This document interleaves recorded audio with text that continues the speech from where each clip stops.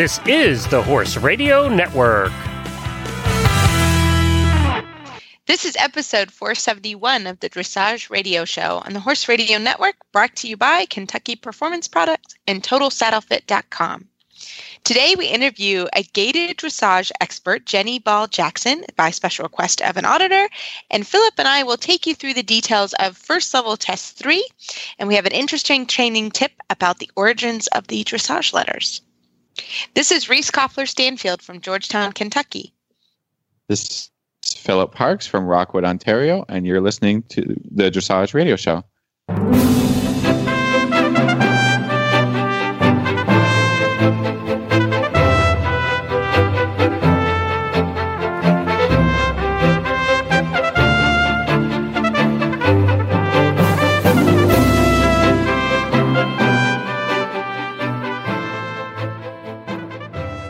Hi, Phil. How are you? Hi, Reese. You did a good job with the intro. I know. You're we're professional. Yeah, I'm getting there. But we're having a little trouble with Phil's sound, so I took over the reins. But I'm always happy to hand that back to you next week. Well, Phil, we have gotten some great feedback about our announcement last week, which has been so nice. We've gotten lots of emails and Facebook shout-outs about becoming the official podcast of USDF, and we really want to thank everybody for those kind words. Yeah, we love the support, and we love the USDF as well for bringing us along with them, and we can have a USDF episode every month. Yeah, so we're really looking forward to it. So I hope too. How's it going with the book club, Phil? So I have not gotten my book in the mail yet, but I'm waiting for it.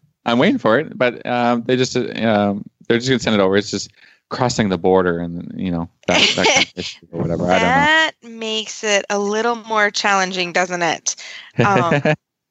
For sure. For the mail stuff, and I think our mail is a little slow as well up here, but it's okay. I'm excited to get to it. I'm going to tear through that book. I'm really looking forward to reading it, learning all the great stuff, and then talking about it on the show next month.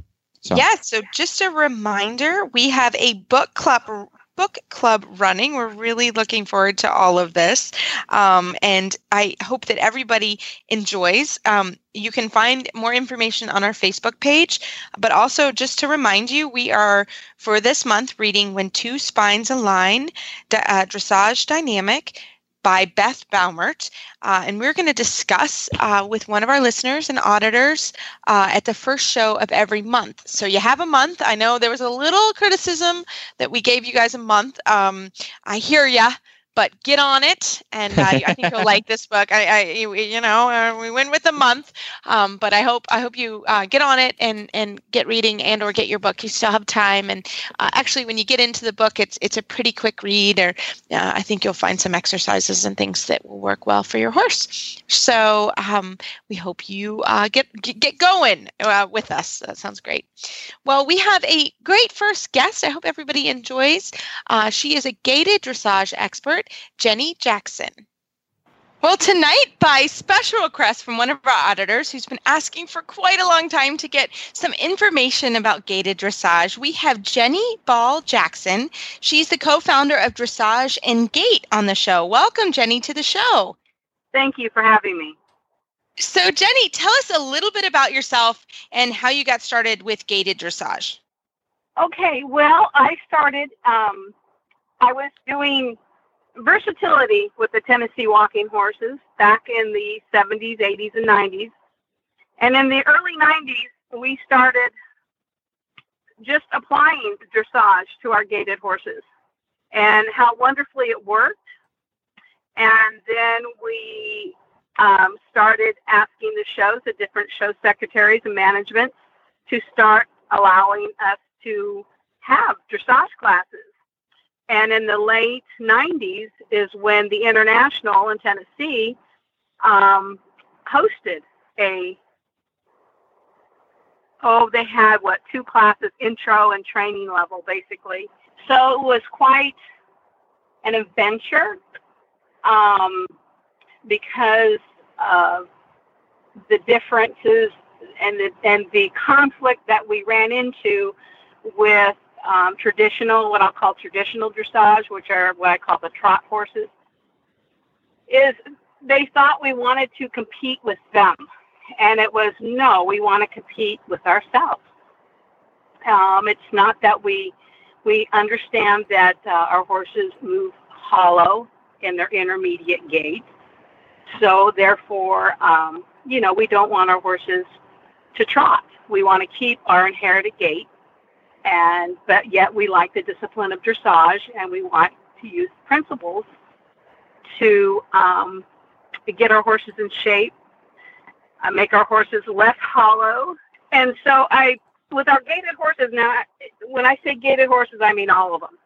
From your Peruvian pastos, your paso finos, walking horses, Icelandic foxtrotters, all those guys that do what we call an intermediate gait. We don't trot. Maybe we can get a little bit more explanation about the gaited horses and about how the intermediate gait differs from a trot. The gaited horse does everything your traditional walk horse, as far as the walk is concerned and the canter is concerned. We want the horse, our gaited horses, to have a traditional walk and canter. So the only thing that is different is the intermediate gait, which is either a broken lateral gait or a broken diagonal gait. So we, on the gaited horses, especially when we're talking about the walking horse in general, we want that overstride to not only be 4 inches, but 6, 7, 8, up to 12 to 15 inches overstride. And that fall foot pattern would be a broken lateral pattern. And a true trot is 2 beats, and a true pace is 2 beats. So a trot is a diagonal pair hitting the ground together, and the pace is the lateral pair hitting the ground together.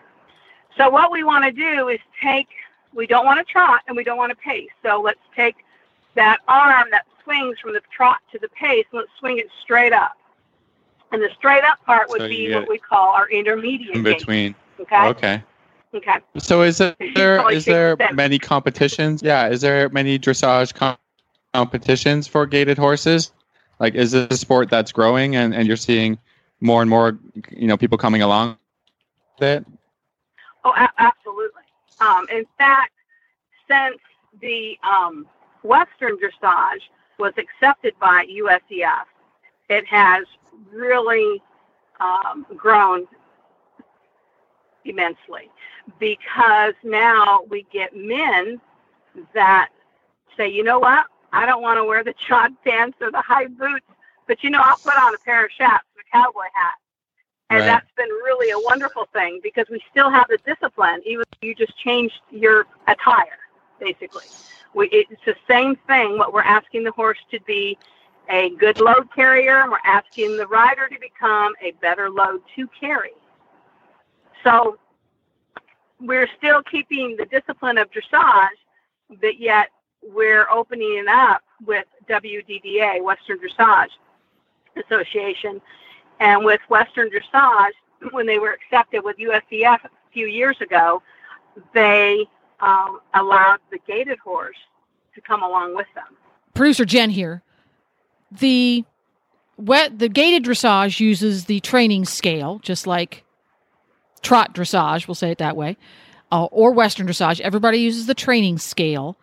So when you first start working on dressage principles with your gaited horse, what might be, you have Georgette, the trail rider, sitting on her Florida Cracker gaited horse, and all she's ever done is trail ride with him. She's never tried to do any type of training to change the horse's natural balance that he just happens to use because that's what he likes. What might be the first few things that they start to work on? They're going to go in the arena and they're going to start doing some gaited dressage. What might be some things that a typical gaited dressage instructor like yourself would work on with that person? Well, the first thing that we want to introduced to this particular rider, is usually a snaffle bit. Right. Okay, that's That's a good start. Yeah. Good start. Mostly because you're going to find most of the riders riding in a curb bit. Because that's just what they're handed when they buy a gaited horse. It's like, ride Charlie in this, and he'll be a good boy, and he'll stay gaiting the rest of his life. Well, that's not a fact. First of all, so what we want to teach the horse, this gaited horse, first, is to, when I apply the left leg in his side, he's to move his left hip. Gotcha. Move away with his left hip. Okay. And so then we do both sides. And so once we get that, the pivot on the forehand, and the rider understands it, the horse understands to move away from pressure, and then we get up in the saddle. And then with me on the ground and the rider on the back, we apply that leg, and then I apply my pressure. And you keep the horse, again, just with a little bent to the inside leg, and ask the horse to move away from that inside leg. Mm-hmm. And I know that sounds, oh my gosh, that's what my 4-year-old learns, within 6 months. But these gaited horses do not learn this. And it's very sad, because remember, they have a curb bit in their mouth, and they weren't ever taught lateral control. All they understand is longitudinal front to back, which and I know, that's way, way later. And so they put a curb bit, obviously, too fast in their mouth. But that's just what these people are taught out there. So I may sound like I'm really grassroots. I think, the basics are the most important things. I mean, from any dressage perspective, it's really, honing in those basics and making it work for riders and making riders understand and horses understand. And, I think I think all the dressages are the same. All the training is the same. When your basics are good, then you can move forward, and there's other things to do, but they all rely on really simple concepts that you have to be able to do really well in a relaxed environment and on demand. So it sounds to me like, whether it's a gaited horse or a trotting horse or an upside down horse or a backwards horse, I mean, it's all the same principle. Yeah. And there's people out there that are teaching this, and that's really wonderful. It sounds like, you're introducing this to maybe new people or a new area, and I think that's just like Western dressage as it come along. I mean, it's great. It's wonderful, and it can be helpful for all horses. Well, it is. It is a discipline that is for all horses, and it's a springboard into whatever you want to do. If you want to do endurance riding, well, you ride your horse in a hollow frame for 50 miles, you're going to have a sore horse at the end of that trail ride. But if you teach him to round and soften his back, therefore, again, I'm looking for the horse longevity. I'm looking for the horse to last, and not to go lame in his teens. Well, it's fantastic, and I think that's the biggest thing that we can kind of get from your training and from the gaited dressage is it's really dressage for every horse, and that's what we like to hear, and it's phenomenal. So we'd love to thank you for your time today, and if our listeners have any questions, we had some special requests for you to come on the show. So how can they find you online? Well, you can reach me through my website. It's 4beatdressage.com. And I do clinics, 3-4-day clinics, all over the United States and in Canada. So, great. Well, thank you for having me. Thanks really so much. That was lots me. of fun. Have a great evening. Well, that was fun. We always like to help, if listeners want a question, we will get it answered. So we enjoyed that very much. And so after this commercial break from Kentucky Performance Products, we're going to come back with our series on the highest test of the level. And we're going to talk about the first part of first level test 3. Hi, Glenn the Geek here from the Horse Radio Network, and I'm here with Karen from Kentucky Performance Products with a sensible supplementing tip of the week. Well, Karen, this week we're talking about an article that you wrote actually on your website at kppusa.com called Does Your Horse Need Extra Vitamins? And that's a great question because I don't think people are ever quite sure whether they need vitamins or not. No, and I think a lot of people don't realize that actually their horses do create a certain number of vitamins within their body. So there's some things that they really don't need if they're healthy and they're not stressed. But, vitamins are organic compounds. And when they're provided in the proper amounts, they play a major role in the well-being of your horse. So, I mean, they have to have them. There are two basic types of vitamins. There are fat-soluble vitamins and water-soluble vitamins. And the fat-soluble vitamins, and many people may remember this from their biology classes in high school, are A, D, E, and K. And all in the world that means fat-soluble is that they're stored in the body. They're either stored in the liver or they're stored in fatty tissues. Now, it does mean that you have to be a little bit careful with some of those vitamins, that you don't give a horse too many of them. So that's something to keep in mind. Vitamin E in particular is one of the more commonly fed fat-soluble vitamins, but it's very, very hard to feed too much vitamin E. They haven't even really been able to show that it's toxic at all. So that's one of the vitamins that you don't have to worry about too much in a horse. Horses actually do require a certain amount of fat in their diets in order to properly absorb these fat-soluble vitamins in their small intestines. There is a small amount of fat in hays and grasses and most of the grains that we feed. But it is a good idea sometimes to feed a little bit extra fat to your horse. It will help them absorb these fat-soluble vitamins. Believe it or not, horses can synthesize vitamin D from sunlight just like people can. So very rarely do we have to supplement vitamin D. And the microbes in the hind gut can synthesize vitamin K. So you don't really have to worry about vitamin D and vitamin K in horses. Vitamin A is also made out of beta-carotene, which is found in grass. So if your horse is getting some grass, they're usually getting enough vitamin A.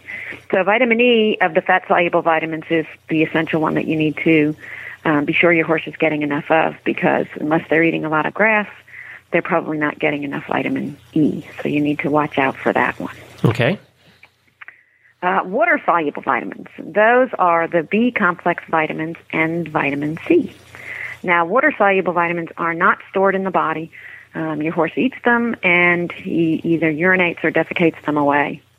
Whatever he doesn't need, he kind of gets rid of. Everybody knows about the B-complex vitamins. They have different names. They have names and numbers. So B1 is thiamine, riboflavin is B2, niacin is B3, and you can kind of look those up. One of the ones that we are all aware of is B7, which is biotin. And biotin is one of the B vitamins that we have to watch for in horses. All the B-complex vitamins are available in pasture, fresh plant material, and also the good bugs in the hind gut will synthesize a lot of the B vitamins. So like vitamins like B1, 2, 3, 6, and 12 are all synthesized in the horse's body, so they're not considered essential. And unless a horse is very stressed or is having problems with their digestive tract, those vitamins are supplied. Biotin is synthesized in the gut as well, but we don't feel that some horses will not synthesize enough. So if you have a horse that's having trouble with their feet, giving them additional biotin is a good idea. Vitamin C is an interesting one. Horses can synthesize vitamin C from the glucose in their liver. And if a horse is not stressed, they will produce enough vitamin C. You have to be careful supplementing vitamin C because you can actually turn off that process, and then you can get your horse in trouble because they won't make their own anymore. So vitamin C, it's good to not supplement a lot that. It's a good thing because my horse won't drink orange juice anyway, Karen. So, if you think about it, horses aren't eating a lot of citrus. No. So those are some of the vitamins that are out there, and as you can see, your horse actually gets a lot of them on his own. Horses that might need extra vitamins are those that are limited, have limited access to fresh grass, or that are eating poor quality hay. Horses in high-stress situations, like that are traveling frequently or being relocated. Young growing horses need more vitamins because they have rapid bone and muscular growth, so they need more. Mares in the last trimester of pregnancy or those that are lactating typically will need additional vitamins. And any horse that's recovering from a trauma, either illness or surgery, could benefit from some extra vitamins. So the best thing to do is kind of look at your diet. That'll give you some idea of what vitamins are being provided. And again, if the horse isn't getting grass, and vitamin E is definitely something you need to think about. Well, that's terrific. Now, I think one of the services that Kentucky Performance Products has provided to our listeners in the past is actually being able to get a hold of you guys and to ask the questions to find out where their horses might be lacking and which products fit specific needs. So how do they do that? Well, absolutely. There's multiple different ways that you can get in touch with us, depending on, what you're most comfortable with or what time of day it is. If you jump up in the middle of the night and you go, oh my goodness, you can always shoot us an email. And if you go to our website and go to our contact page, there's an email called info@kppusa.com. And you can contact us there. You can contact us if you're on Facebook. You can leave a question on Facebook. You can either leave it on the page live, or you can send us an independent message. That would be considered private. You can also call us anytime and those phone numbers are on our contact page as well. So we are not here on the weekends, but I do monitor the Facebook page on the weekends. So if your question comes up on a weekend, go to Facebook and ask us. Also, if you go to any of our articles and tips and topics, and you have a question once you've finished reading it, go ahead and put that question in the comments, and we'll respond to it. So there's multiple ways you can find us. And I know many of our listeners in the past have contacted you directly and had their problems solved. So feel free to get a hold of them over at Kentucky Performance Products. Go to kppusa.com. That's kppusa.com. Well, Phil, we are both sort of in the midst of show season now. We just went to a horse show over the weekend, and we had a great time. It was the first time I've gone to a horse show in a long time for fun. If that makes sense. I go for fun and a purpose. Exactly. But, I took my own horse to a horse show, and I took my own horse to a horse show, and my expectation was actually pretty low. Well, I think that kind of warranted, and that's where I'm going with this, is I think when you go to a horse show, it's very important to have an expectation of what you're going to the horse show for. Especially because follow me. Everybody's been asking me how he's doing. And Big Mike, I took Big Mike to this horse show. And then my assistant, Ashley Rand, took her new horse, Fendi Fabulo, to his first horse show with them together. So we had some pretty clear goals on what we were doing at this show. Are those goals just getting through the test? Is that what I'm hearing here? That's what you're hearing. Yes, okay. Sir. You're feeling what I'm putting down here. Well, fair. Follow Me is in a weird stage in the sense of he's 6 years old. And I do feel like he needs to go to horse shows. He needs to go to horse shows, and he is really good at first level test 3, like a champion. So we're going to talk about first level test 3 here in a minute in our series, but he's a champion at first 3. So I really wanted to step it up into the second level range, which is, as we talked about before, it's a huge jump. Between first level and second level, first level test 3 and second level test 3. So I knew I was taking him. I entered the horse show partly because it kind of spurred me on to better greatness. It spurred me on to really asking him some hard questions in training. And he's 6 years old, so he's not an old guy, but he needs to go to horse shows. So I went ahead and I wanted to see sort of where I was, and I was happy. I mean, he won both his classes, so that was great. But we definitely need some more work. We need some more work on the collection. And where I'm going with this is, I thought it was a very successful weekend. We only had a couple moments where, that movie, I forget what it is, but it's like, squirrel, pay attention. And we did that a few times. It was more, there was a puppy. Well, attention deficit. Deficit. We had that a little bit. But, I mean, that's what you get when you show a 6-year-old that doesn't have a lot of show experience. So we had a break in the medium trot. I mean, it just wasn't as polished as it would like. So it really kind of it gave me a nice gauge to say, okay, you know what, we're going to wait another couple months. We're going to work a little bit harder on that, and we'll go back again. So, but where I'm going, I didn't knock the scores out of the park. I got okay scores. It wasn't, it was good enough to win, but I think it's always good as you go to a horse show, you're going to be tested.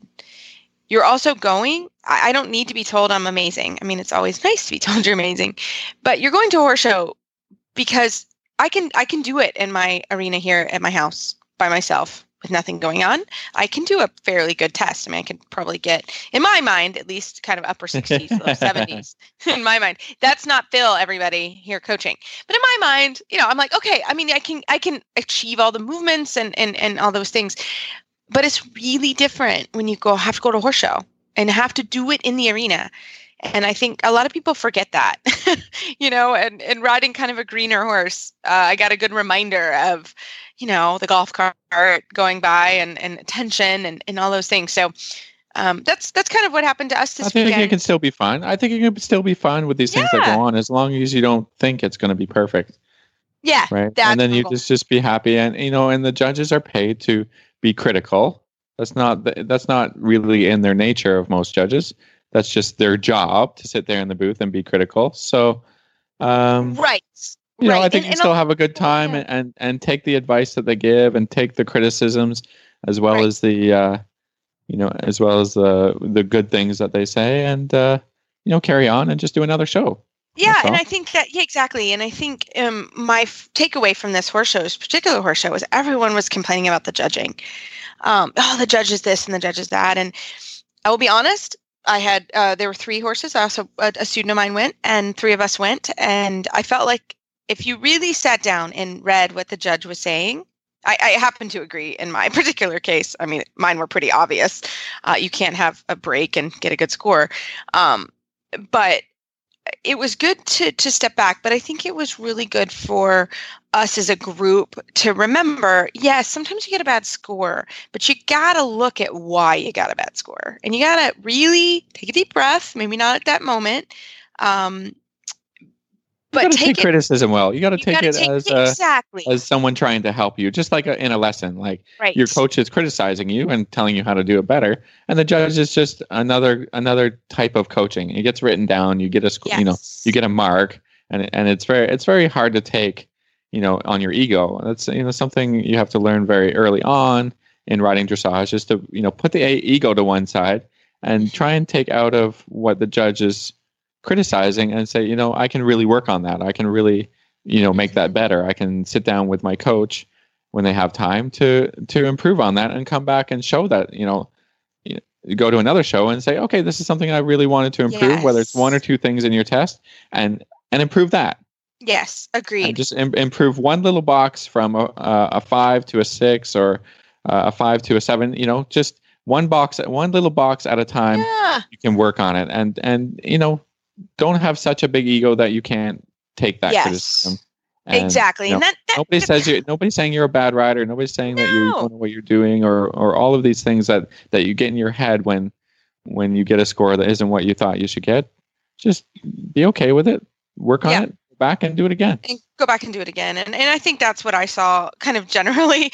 Like I said, it was pretty easy for me to do that because I had an expectation going to the horse show. I knew there were some things we did well and the things we didn't do well. Unfortunately, the second day we have great simple changes. It's like our highlight, and it did not go well. But it happens, right? Again, we lost a little attention and then didn't pay attention. So, but I think that's exactly where I was going with this. Is you can't always blame the judges. Like, that is a very hard job, and I think if people, it's kind of a little bit of our pet peeve. I think, Pitfell, I'm putting you in there with me. It's a little bit of a pet peeve, it's not always the judges. And I think you really have to step back and say, okay, what are we looking at here? So that was my wrap up and take from the horse show, is just step back when you have a minute. It was hot, have a drink of any kind of beverage. It doesn't matter. Sit down, read your test in a clear mind, and not that the judge hates you or I don't believe judges sit back there. That's a hard job. And I think they truly want to do well for the sport. So anyways, that was my little bit of soapboxing for today. So There's 2 cents. Yeah, that I think was my what 2 we cents. were going to do here, we used to go through first level test 3. Yeah, so we're back on our try series. and break it down a little bit movement and by movement. Yes. And see if we can help anybody with all the little details and all the little polished moments that you need to do to be, to be hitting 70s at first level. Absolutely. That's what we hope.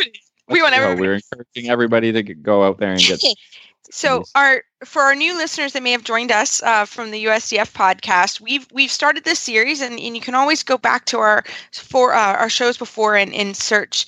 But this was, I think, 2 shows ago. We started talking about how there's a book I found at the Half Price Bookstore, How to Ride a Winning Dressage Test, A Judge's Guide to Step-by-Step Improvement by General Jonathan Burton, by General Burton. So it's a great book. It's an old book, but Phil and I really liked it and kind of spurred us on to thinking. We're sort of adapting it for our own purposes. Mm-hmm. And so, yeah, we brought up the first level test 3. You know, the tests on the internet have the directives, which we really like, and we like, to talk about those through each movement, and like I said, really help people to really get these qualifying scores and get to regionals.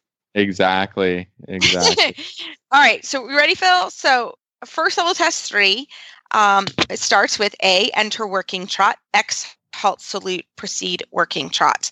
So I always get the center lines. I like this, but one of the things that I like to think about and tell my students is to make sure you have a plan around the arena, that you don't just go in there and sort of like a balloon, let the air out. Go in, have a little bit of a plan as you go through and you're doing this. So, for example, this weekend on Follow Me, I was cantering around. He needed to sort of get in there and move around a little bit and stay in front of my leg.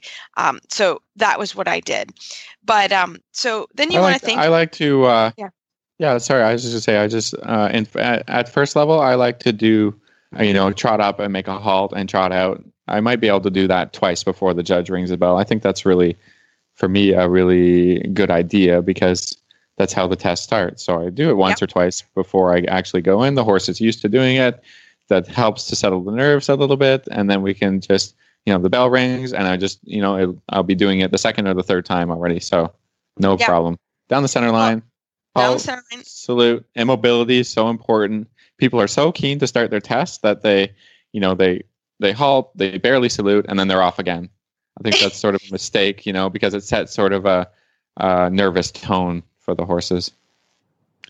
Well, and that's true. And I think you want to make sure that your horse is sharp, is going to trot.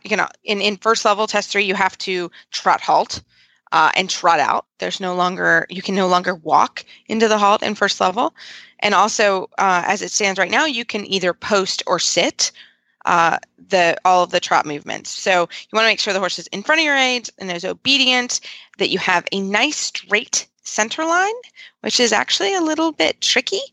And then you want to make sure that the horse stays straight as you make your turn to the left. So Phil, it's track left, H, X, F, change rein, lengthen, stride, and trot, and F, working trot. Yeah, I think one of the biggest mistakes that I see people as they practice this test, and then as they ride it in the arena, is that don't get their lengthened strides soon enough. So you got to be, if it says H, X, F, change rein, lengthen, stride, at H, you got to be lengthening. At F, you got to be shortening. Yeah. And the transition. We see a little bit too much of a crescendo effect. And I think we talked about that in a different interview, but sort of like X, you have 3 strides of your beautiful lengthened trot, and then it kind of peters out. So, somebody's building towards the beautiful strides and then sort of petering out as you get to F. Really, what you want to be doing is showing your transition at H and a different transition at F. Really, right. the same. Each stride of the lengthening is the same. So, for top marks, that's what you want to do. Yeah, exactly. By the time you get to first level test 3, that's what you should be doing. In first level test 1, for your first lengthening, that you're doing in a ring or whatever, a little bit of that crescendo is sort of fine. But here you want to see, turn the corner, out of the corner, boom, go. And then, go, refresh actually on the second quarter line. So you're not just sort of slowing down as you approach the wall. And then you get the wall and you shorten that stride and the horse is in good balance. That you didn't pull the reins too hard and stop the horse's energy, but you kind of gather it up and create a little bit the first ideas of collection. Then you will get top marks, promise. Yeah, I love it. So then this is where I think this test gets tricky, and I think you really need to train this movement, because you're going to come around the short side, and from K to X, you leg yield right, and X to H, you leg yield left. So one of the things that I see is that you need to be ready to leg yield, not preparing to leg yield at K. You need to be ready to be going sideways, or even for me, going a step sideways already before you hit the marker. Because if you don't, you're going to end up halfway down the long side and then really have to go to the side. Nowhere near X. Yeah, we see that. Nowhere near X. Nowhere near X. The judge is sitting right there so they can see all of it. So that is bad. So you need to make sure. I actually tell riders to, cut the corner, actually. Yeah. Not ride that corner too deep. Have your outside bend established in the corner. Yes. Yes, absolutely. And not wait. Normally the judge, unless it's really egregious, really obvious, but cheat in the corner, cut it out a little bit, have your outside bend established. A little, but have your outside bend established, and then, before you get to, like you said, Reese, before you get to letter, give that horse a real strong aid, because it's all horses, they like to be magnetized into the wall, into the nice kickboards that what they're used to, right? Or the little white fence. Yep. The hardest step to making leg yield here is the first step. Yes, absolutely. Yeah. You'll find you get 1 or 2 steps, you get away from the wall a little bit, the horse is a little bit like, oh, okay, and then you'll make it to X, no problem. But if you're a little late with this, or you're not strong enough with that outside leg, or even a little tap with the outside to say, get away from the wall, and then you'll, as soon as you're away from the wall, magnetism breaks, and now you're moving sideways. So that's my little tip there. Prepare your outside bend early. Don't too deep in the corner, and leg yield, strong aid, get them off the wall. Get them off the wall. And make sure here, I think the rider position in the leg yield is really important. And again, the judge is right in front of you. So you need to have your weight in your outside seat bone, which in this case is the right, because you are leg yielding to the right. And then at X, you need to change the horse's positioning. And again, don't go past X, because that also, so the stride before X is when you want to think, I'm going to push them straight, I'm going to change the bend, and then I'm going to go to the left. Okay, so Phil, we've just finished the leg yield. And so movement 5 is C, circle right 20 meters in rising trot, allowing the horse to stretch forward and downward. Before C, shorten the reins, C, working trot. Our favorite stretch circle is back. Well, we've had a couple of episodes where we've talked about this, and this is a very important movement, coefficient of 2. So we're looking for maximum stretch. That's basically, judges are not happy, not going to give you an 8 or a 9 unless that horse's nose is in front of the vertical and down towards the ground. It's true. Every horse does this a little bit differently, but I really prepare the horse by encouraging a little bit of bend in the corner, a little bit of bend coming up to the circle, so they're connected to my outside rein, so that when I give the outside rein, they actually go down and towards it. I think that's a really, inside leg to outside rein, really important concept, and it really can help you here in this stretch. Yes. So we don't want to see, be careful for overbending, because then you're just causing a little bit loss of balance when the nose is too far to the inside. Just practice. And we talked about just doing it gradually, that's another good concept. And I think it's good. And I think the only other thing I would say is, I think it's important that as you do the movement, that a lot of people will ask the horse to stretch, and then maybe halfway around the circle ask again, but there's still contact in the stretch. And so don't just let the horse go flat and don't say anything. Walk, right? It's not a free for all. Yeah, exactly. You need to still have contact, and you need to be suppling and doing those things. So I love it. Okay, so then we go to our circle right 10 meters. I find, Phil, the people don't get the geometry right on this bad boy. It's a little bit of a hard question for your first level horse. I see all kinds of problems, a little bit too much. Overbending is one of the biggest problems. And a 10-meter circle actually tests your ability to maintain the horse fairly straight and really balanced. That means outside rein is so important here. And as I train the horse and as I ride the horse, I actually will take a little counter bend to my 10-meter circle, so the horse learns to turn the shoulders. That's the question of the 10-meter circle, is can the horse shorten the stride a little bit and turn the shoulders? But, when we see riders riding this the first time or training this, they think, okay, 10-meter circle, it's more bend, like lots and lots of bend, right? Mm-hmm. And they end up cranking on the inside rein, and the horse's outside shoulder falls out, and we get a lot of different iterations of what happens at that point. So, think of reducing the bend from a 20-meter circle and getting the shoulder around a little bit more. And then you're getting, the idea and the concept of a small circle better. And then you reintroduce the bend back in.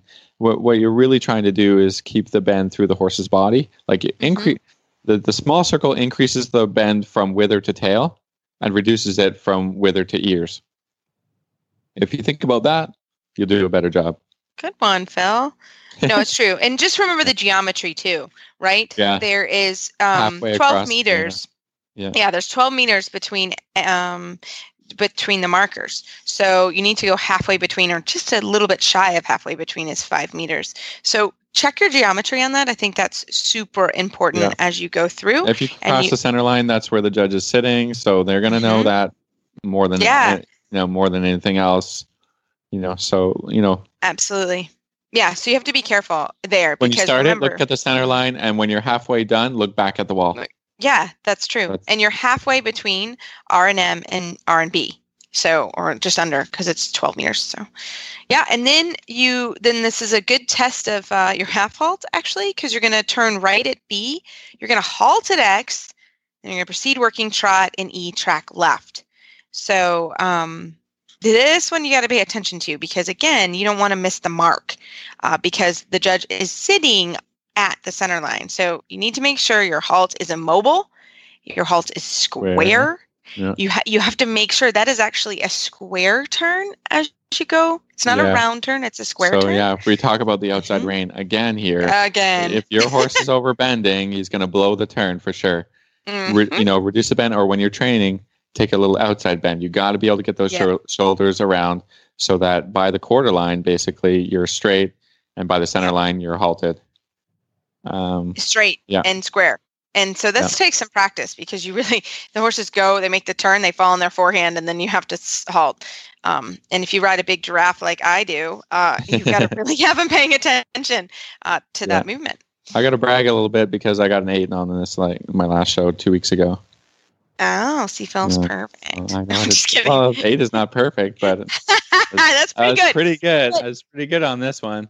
But it's good training, right? I mean, that tells you, every halt you train, you should train square anyways. And so, it's a good thing. That's excellent. Good job, Phil. I don't mean to be teasing you.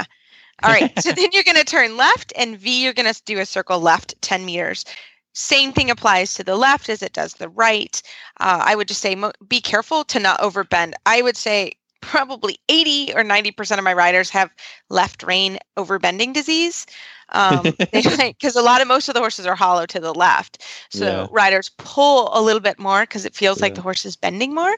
Well, actually, the horse's hind legs are going to, their outside hind legs are going to fall out more, just by the definition of the hollow. That's not all the time, but left rein disease is pervasive. So you have to be careful. You've got that outside rein. It's out there. Don't catch that. Yeah. And again, you visualize and you know your marks, because you don't want to lose a point. It drives me crazy when people lose point on geometry. Don't lose points on your geometry, because it's already hard enough. You don't want to be doing that.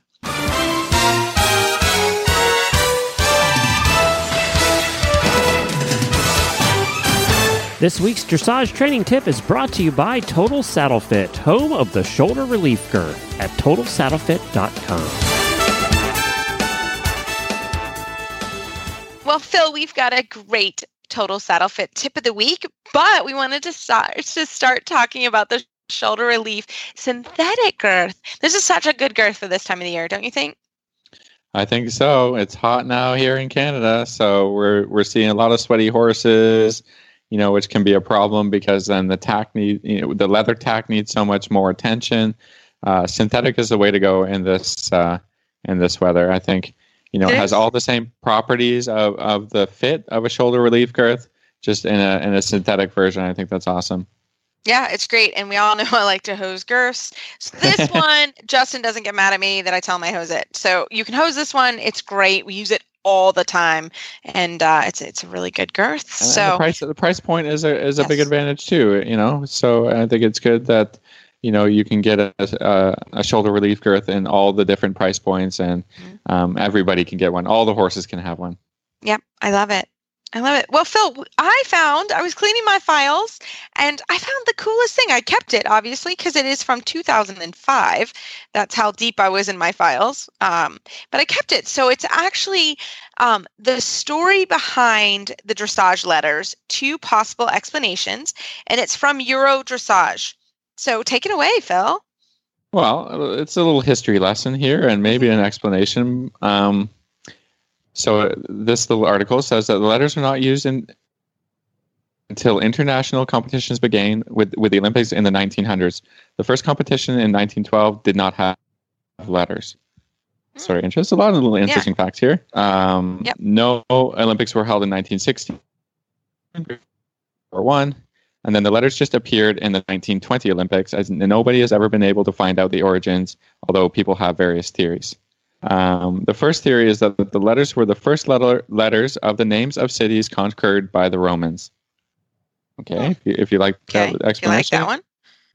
And here we have a second possibility for the explanation for the letters. So it appears that in old imperial German court, the walls of the stables, or the yard, were marked with the letters indicating where each courtier and or rider's horse was to be stood to await its rider. So at K, they had the king or the Kaiser.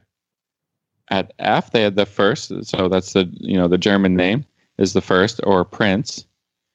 P is the Ferdinand or Ostler. I'm not sure what kind of courtier that is. Yeah, I don't know that either.